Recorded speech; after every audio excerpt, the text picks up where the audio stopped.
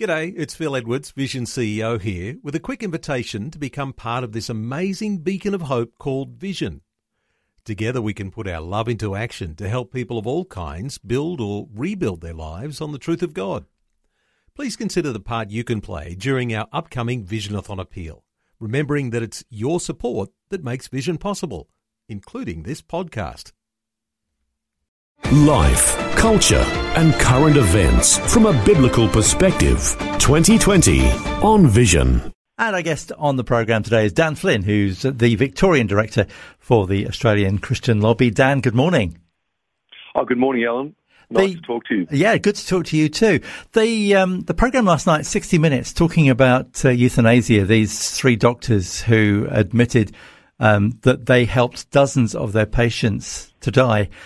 They obviously could end up being charged over it, but I think it was, for many people, quite a shocking revelation.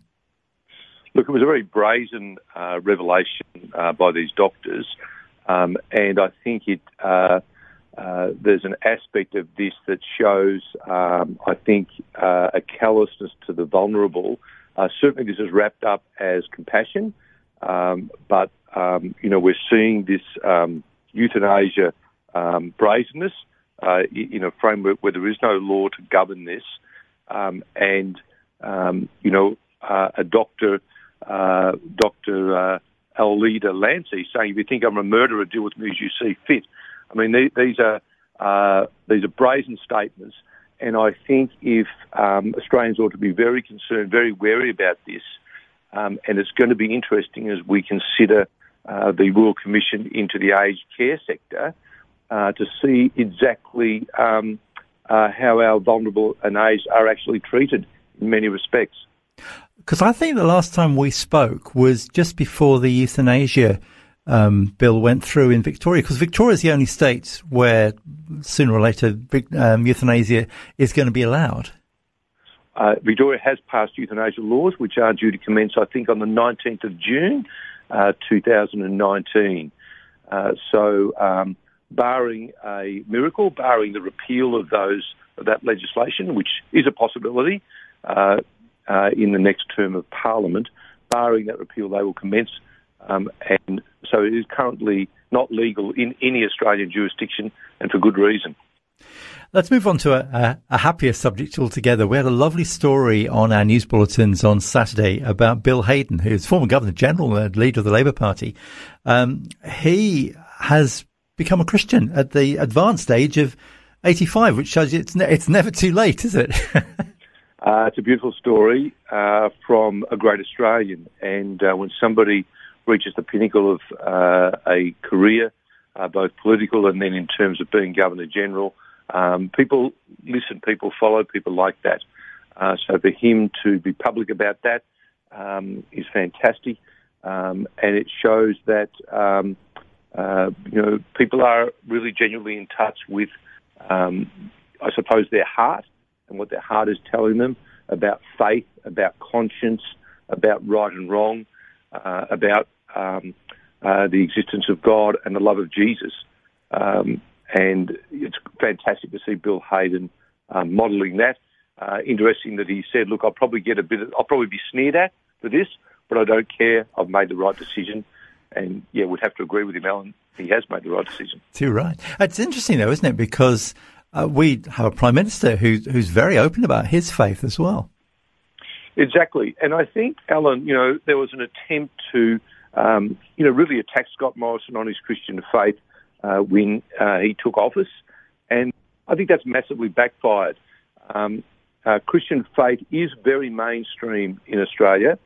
And, Bill Hayden's conversion, his baptism, and I think Scott Morrison's quite open declaration of his faith, saying recently in Parliament, I think it was in the context of the religious freedom debate, he said that in my church, we call Australia the great south land of the Holy Ghost. Now, that's a great statement from somebody who, in a very few short months' time, was to become Prime Minister. So, but that's not unpopular. We're seeing Scott Morrison in polls shooting ahead as the favoured Prime Minister. So I think Christians should rejoice that prayers are being answered, that there is in fact a resurgence of faith in Australia, and it's encouraging to see. We're nearly out of time, but let's just briefly touch on the upcoming Victorian state election. That's just round the corner, really, isn't it? And yes. They won't be sitting in Parliament anymore until there's been a bit of a change. So what's your take on it? Look, you're absolutely correct. Parliament has risen, and we now go into grand final on Friday. Friday public holiday, grand final Saturday, and then the next event in the social calendar will be the election coming up in 2 months' time. It's going to be a close election. I think the latest polls I've seen are saying 49-51%, so it's really very much up for grabs. A number of the seats that are held by Labor are by a very slim margin, 4% or less, so it won't take much swing to change government. So there's everything to play for both parties. The Australian Christian Lobby is lobbying hard on a number of issues in this election, in particular the schools policy. We're very concerned that the Labor government's gender-bending schools programs teach children that they may not be a boy or a girl, that their gender could be on some sort of spectrum. We're very concerned about the euthanasia laws. We're also concerned about Labor's heroin and ice injecting room that they've set up in Melbourne. These social issues are of great concern to Christian voters, and I think their voice will be heard, and we'll be encouraging our supporters to take this message to Victorian voters. And of course, as you mentioned, grand final coming up. Go on Magpies or Eagles?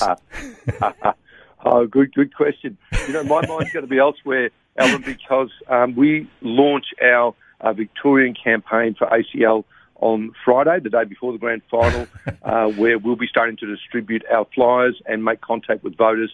That'll be our first day on the ground, our first day to kick the ball, and so football analogies abound, but our focus is different. But we certainly welcome all those coming to Victoria for our great grand final. It'll be great. Good to talk to you again, Dan. Thanks so much indeed for your time. My pleasure. Thank you so much, Alan. All the best. Bye. Before you go, thanks for listening. There's lots more great audio on demand, or you can listen to us live at visionradio.org.au. And remember, Vision is listener supported. Your donation, large or small, will help us continue connecting faith to life for hundreds of thousands of people across Australia and around the world. Learn more or donate today at visionradio.org.au.